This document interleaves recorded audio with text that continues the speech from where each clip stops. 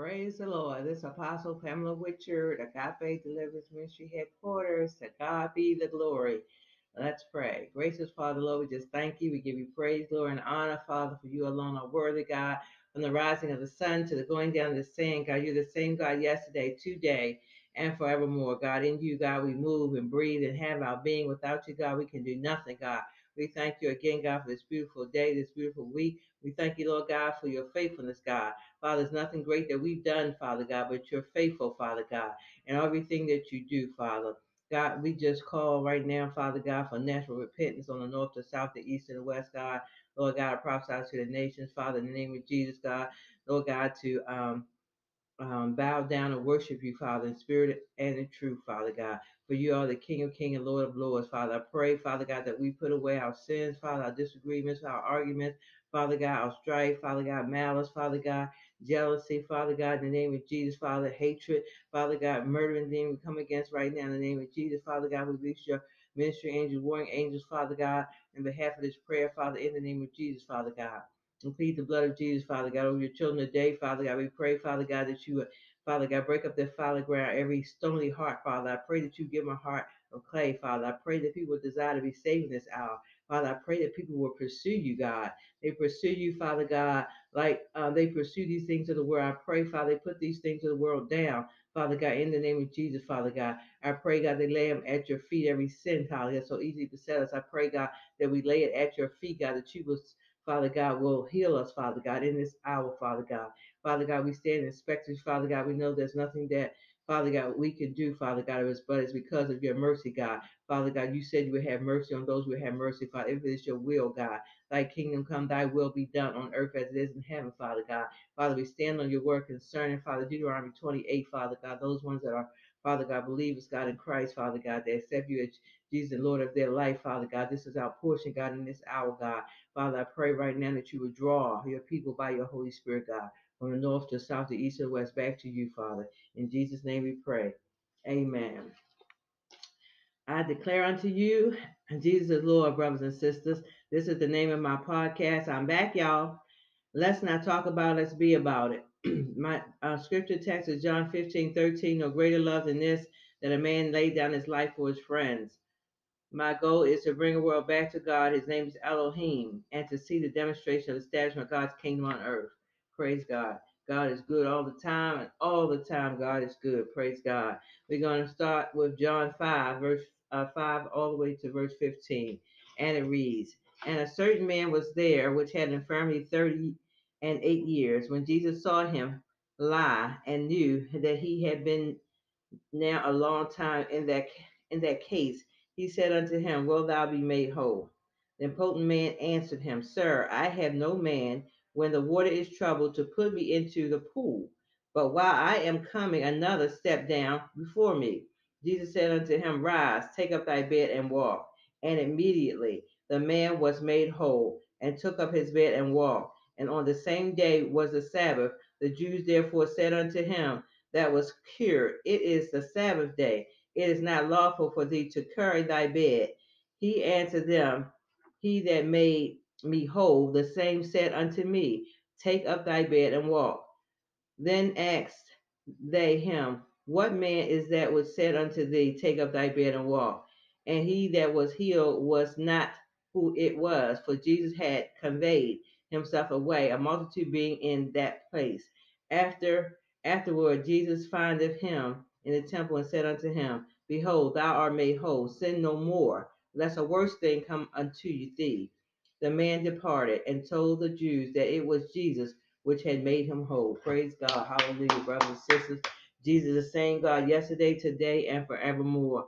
The man was made whole immediately in the name of Jesus. So we know that Jesus is a healer. We know that what he did in the days of old, he's still the same God today, on the north, the south, the east, and the west, around the nations, in your home, wherever you may be today.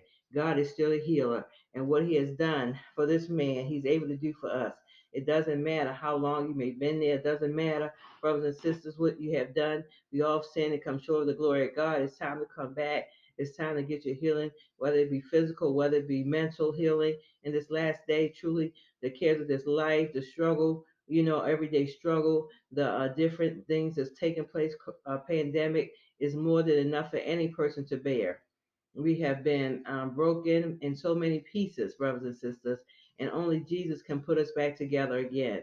So we need to humble ourselves before the mighty hand of God, that He may exalt us in due time. It's all in His time, brothers and sisters. I'm just His humble servant. I'm just trusting and believing and interceding for God's people in this hour like never before. But it's God, the great physician, that will do the healing. If it's desire, He will, according to His desires, according to His plan, brothers and sisters. So we just stand trusting and believing His word, because His word is life unto us, the spirit and His life.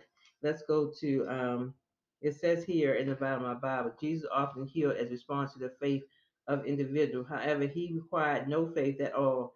The man was cured merely at the word of Jesus. See, Jesus had a mercy who He can have mercy on. So it is not up to us how God does the healing. It could be the faith. It could be just by His word alone. Jesus allowed it to happen. So God is very merciful. The Bible teaches that there are three contexts for healing: faith, the faith of one that's being healed, the faith of others on behalf of the afflicted, and the faith of the one that's anointed, who is anointed to heal, brothers and sisters. The Bible said Jesus demands from all who profess faith in Him, in His name, to stop sinning, that, that truly save the truly saved will stop. The Lord is saying those ones who chosen us truly saved. See, that's how you can tell, because the Lord says those ones that truly saved is going to stop sinning. There's nowhere in the world you can say you're saved and you've been sinning forever, and you know that even in your shortcomings that you have a space of time of repentance, and even when you're in your mind when you're sane and you know right from wrong, and you still continue to sin, then that's your choice. It doesn't have anything to do with God. You can't fault God because of where you are, because we all make decisions, and there's consequences with the decisions that we make.